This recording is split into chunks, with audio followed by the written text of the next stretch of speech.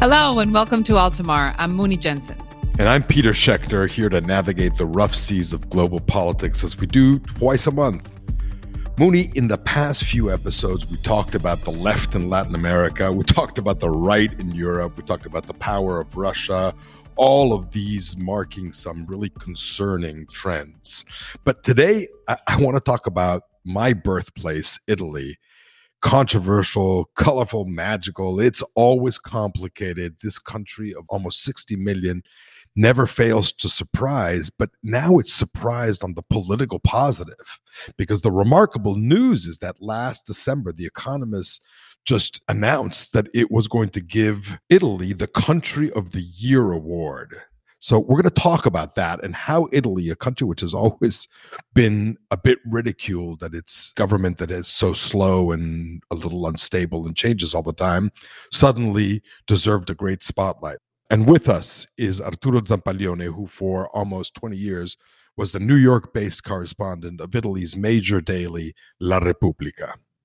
Peter, that was a surprising coronation from The Economist, but if there's one name that probably accounts for Italy's good report card, it's Mario Draghi. In the European leadership desert that Angela Merkel left behind, Prime Minister Draghi, former European Central Bank head, has managed to keep the country's economy growing, the vaccine calendar in check, and his popularity is strong both at home and abroad.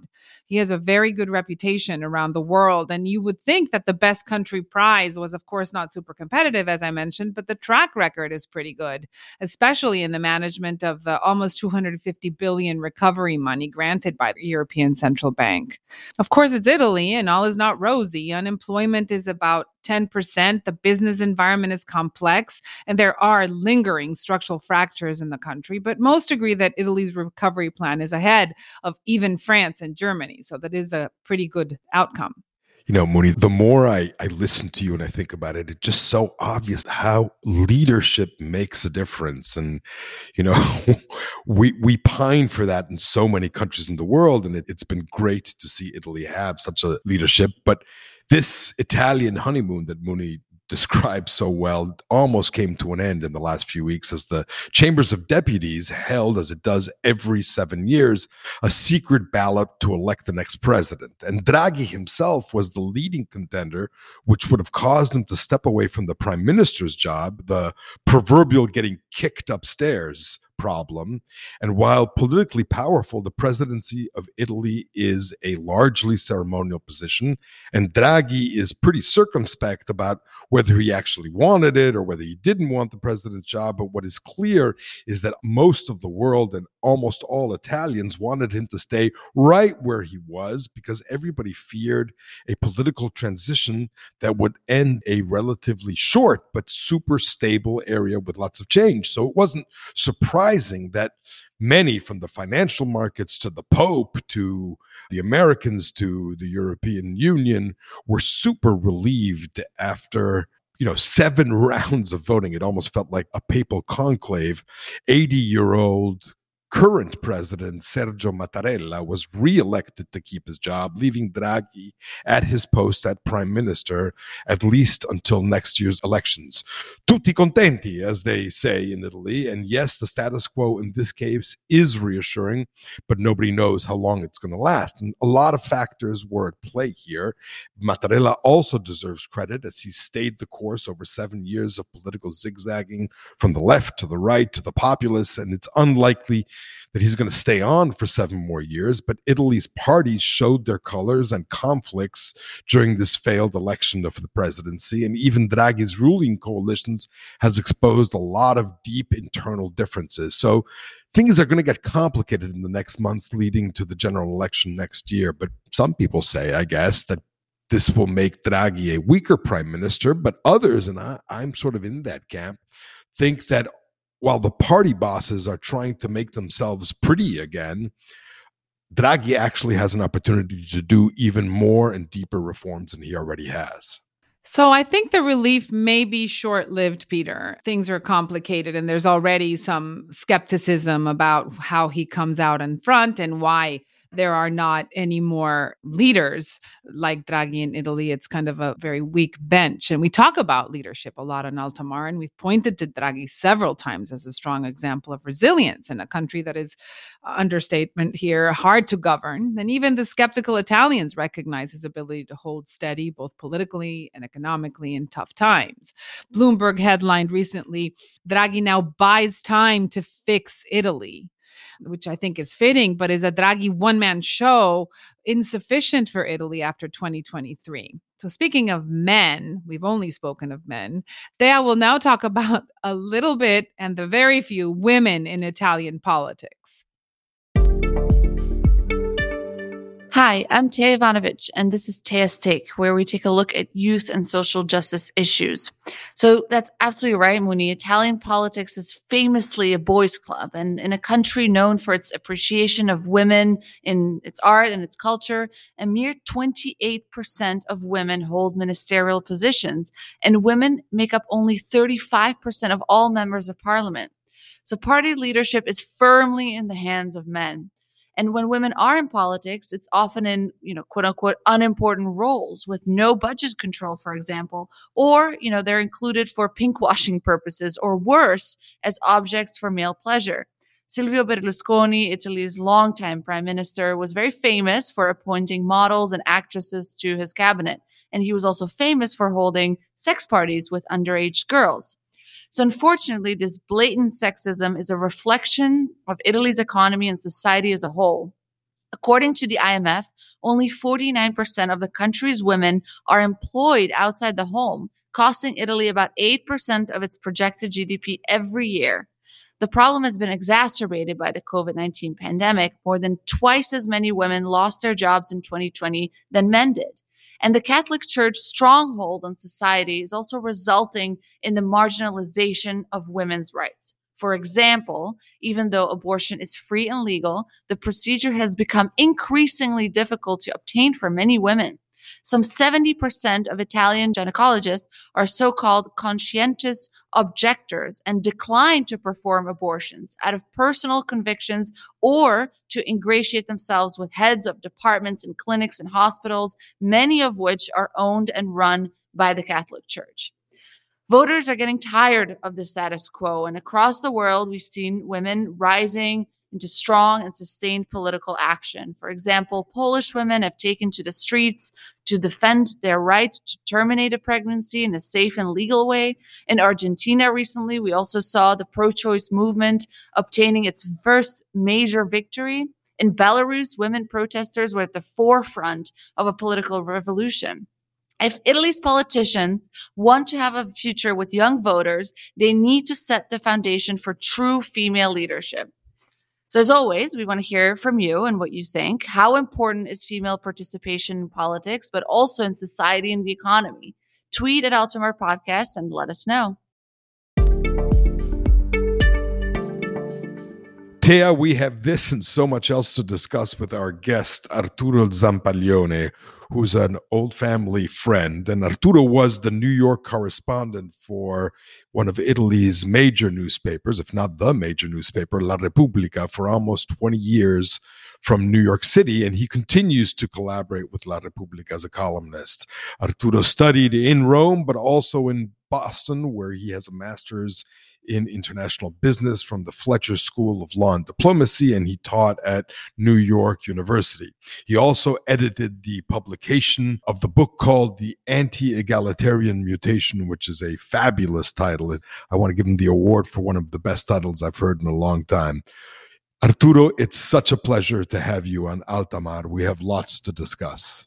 Hi, Peter. Hi, Mooney. And thanks very much for inviting me today. So, Arturo, let me begin by saying that I guess Italy has had a pretty good year politically and economically. The Economist picked Italy as the country of the year. The economy is growing faster than even France and Germany.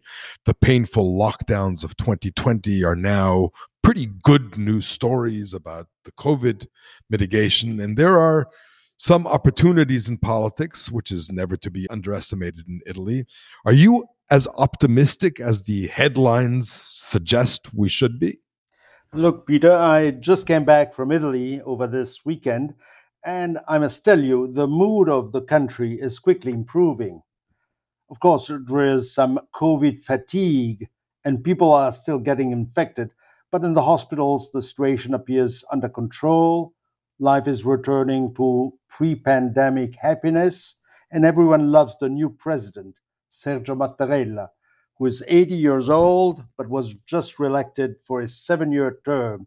And there is a general sense that the country and the economy are moving in the right direction. And by the way, all the available data confirms this positive trend. And Mario Draghi has been, certainly The Economist has credited him for a lot of successful reforms and maintaining stability. Do you see Draghi's role as having been so critical in the last 15 months or so? Yes, definitely so. I mean, first of all, so let's start from the economic data. GDP grew in the same year he was prime minister of a 6.5%. That's the fastest rate in 27 years and above all the expectation of many economists. For example, Fitch, the rating agency, was expecting a growth of the economy of just 6.3, and instead it went over that. And also for the next year, the forecast is good, 3.8 in 2022. So he has delivered. He is delivering. But this, of course, we must also think that Italy's role in Europe and in the world has been increasing during his term. So the general sense is that the choice of The Economist as country of the year was a right choice. And this has also created a sort of a national pride that you can see in many things. And do you see Draghi as being able to continue a reformist agenda in the time he has left before the next election in 2023? Yes, let's remember that election will be in political election in 1 year time. And so we'll have 12 months of a relative stability. The starting point is good. There are some risks, of course, both from the economy and from a political point of view. And then there is the dangers linked to Ukraine and the possible Russian invasion. We all know that Italy is very dependent on energy imports. Italy produces only 10% of the national gas we consume. We must buy the rest abroad, and especially from Russia. 43%, almost half of the Italian natural gas consumed in the country comes from Russia. So there is a danger of linked to the possible invasion. And then there is a risk in the hike of energy prices that are already affecting the Italian consumers, the Italian factories, and the inflation rate. All this could offer some new challenges to Mario Draghi, but the road is, he has all the political strengths and the technical know-how to go in the right direction. Do you think Draghi will weather all these storms? In the beginning, I mean, it's the honeymoon period without a doubt, even though he's been there for a while. The markets responded positively. The world responded with a sigh of relief. There are already tensions on the geopolitical sphere. What are some of the risks internally that you see happening in Italy in the near future? And we can divide them between political and economic. Yes, the economic risks, I already mentioned some of them. They have to do with the international outlook, with the possible wars, etc. From a political point of view, there is, of course, still the stability of the Italian government. Throughout history, Italy has not been a very stable country, or at least it doesn't give the impression of being, never gave the impression to be very stable. But now what has happened is that the present Draghi administration has the support of all the political parties in Italy, except for the extreme right. So there is a big political front that supports him. We just had the elections for the president, And as perhaps you know, and I was telling you before, Sergio Mattarella was re-elected. This gave a sense of continuity because he was president before and he remains president now. Mario Draghi was prime minister before and he remains prime minister now. But the election was a difficult moment in Italian politics, not only because we have needed 8 ballots to get to the same result that we had before, but because in all this process, the political parties got very angry one to each other.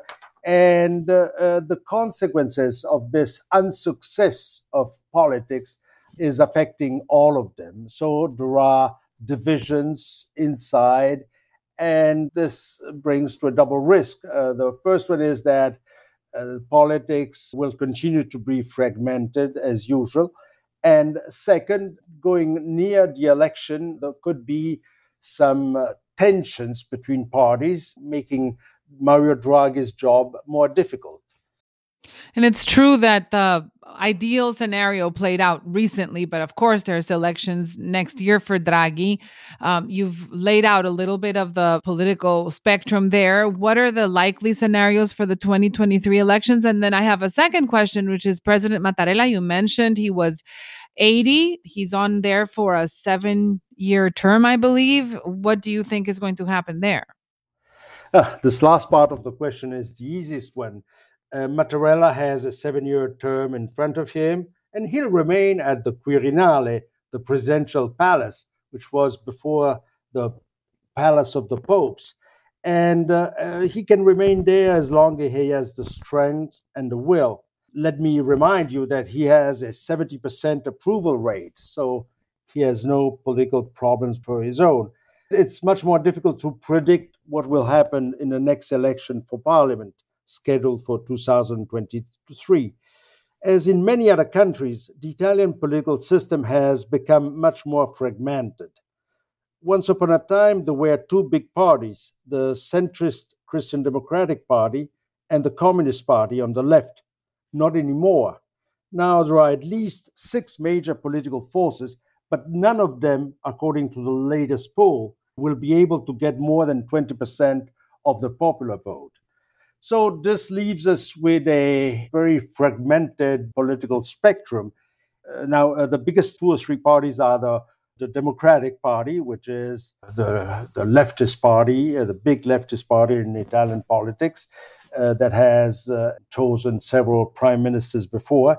And it gets now sort of something like 21-22% of the polls. Fratelli d'Italia, which is the extreme right party, populist party led by Giorgia Meloni, is on around 20% of the vote. And Lega, led by Matteo Salvini, has around 18%.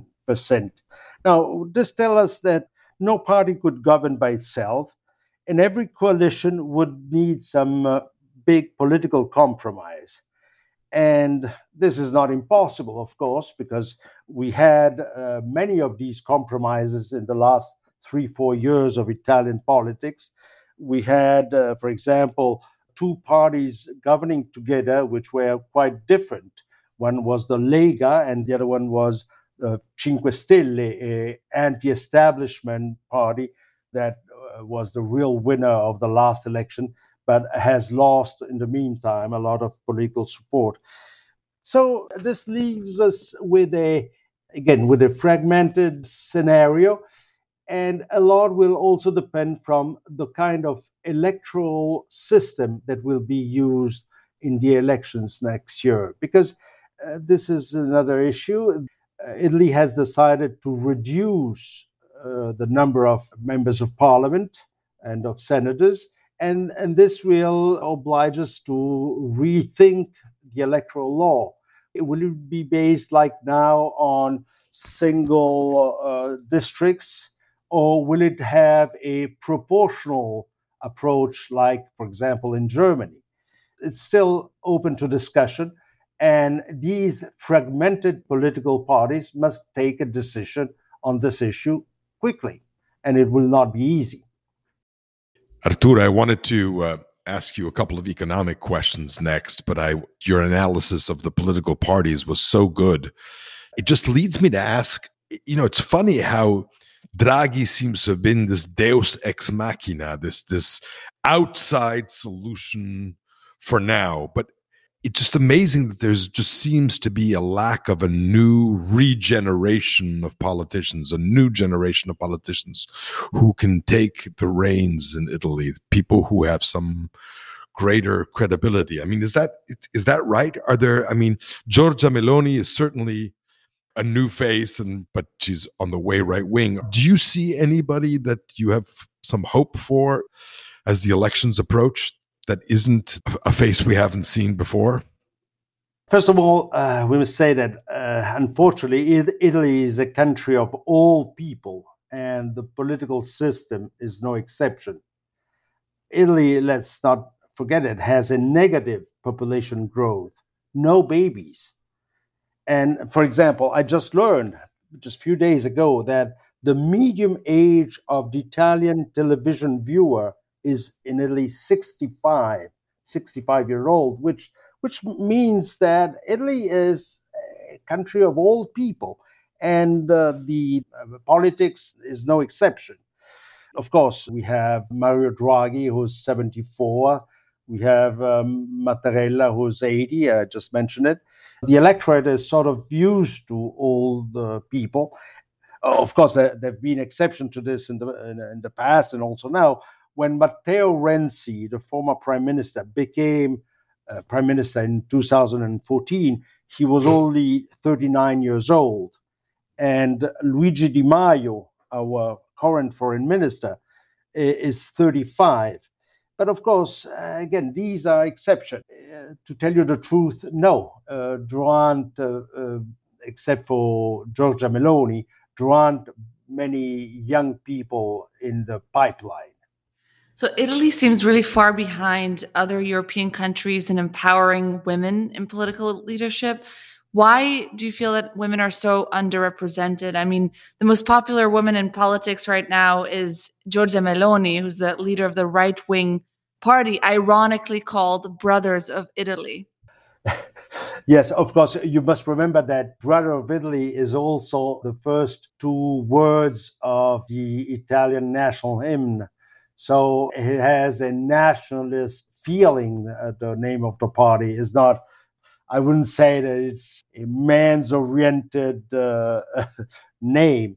But I mean, it's true. You're right. There are very few women in Italian politics, even if there has been an improvement over time. Let's not forget that until 1947, women were not allowed to vote. My grandmother, for example, my own grandmother, casted her first ballot when she was 51 years old in 1947. And that year, only 5% of the women in the Italian parliament. Now the percentage is 35%, still much lower than the European average, but a problem for Italian politics and for Italian society. Arturo, as we look at Italy from the inside, we here outside of Italy see it kind of as a very popular country. And we were talking earlier about how it was selected country of the year by The Economist, which was very interesting and controversial. And now you're talking about the role in the Russia conflict with Ukraine. Do you believe that in the absence of Angela Merkel, with elections coming up for Macron and with higher standing in the European table, will Italy play a more salient role in international politics? Yeah, definitely so.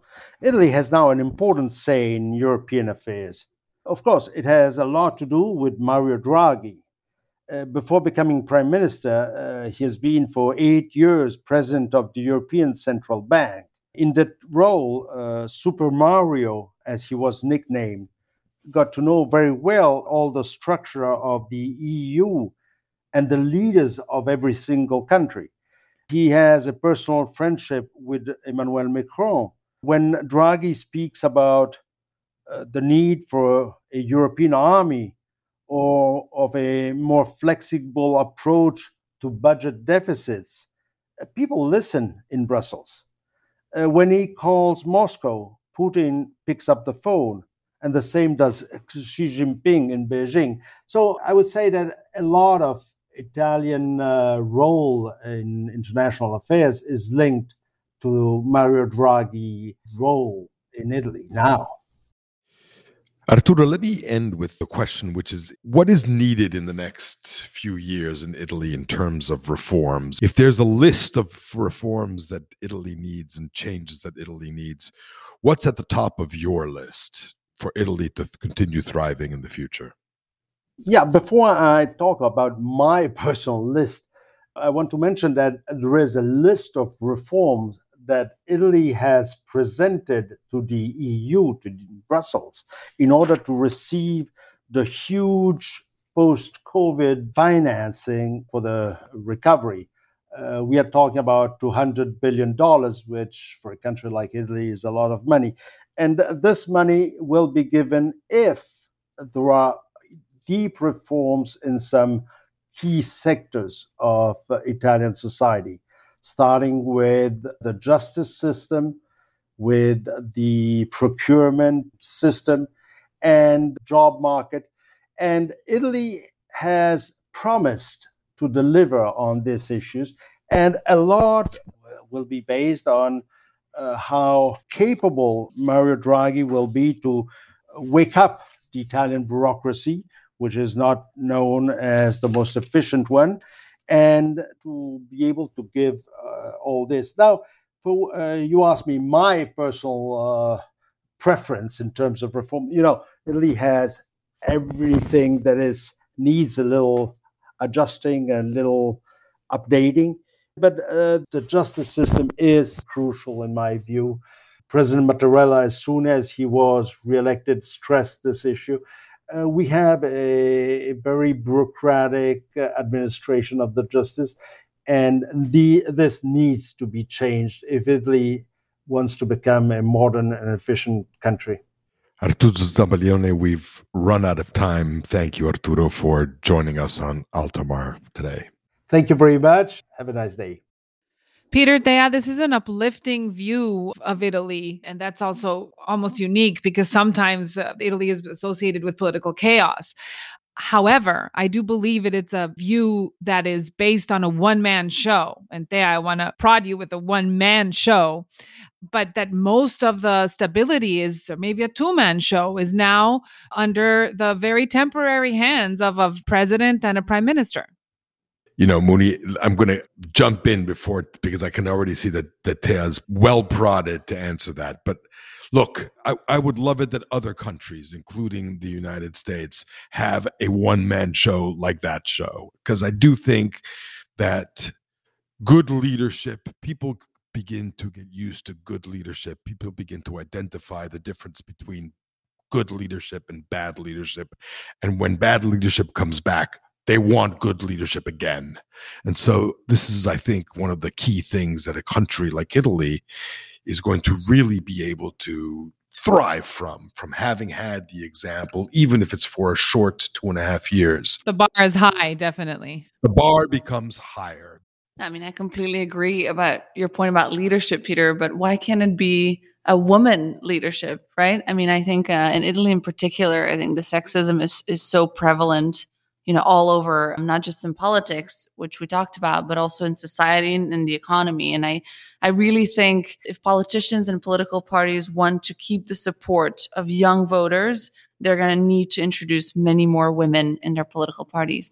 So with that, you can listen to Altamar wherever you get your podcasts. And don't forget to rate and review us on Apple Podcasts. Also, you can sign up for our newsletter. Don't forget to do that, which we send out bi-weekly.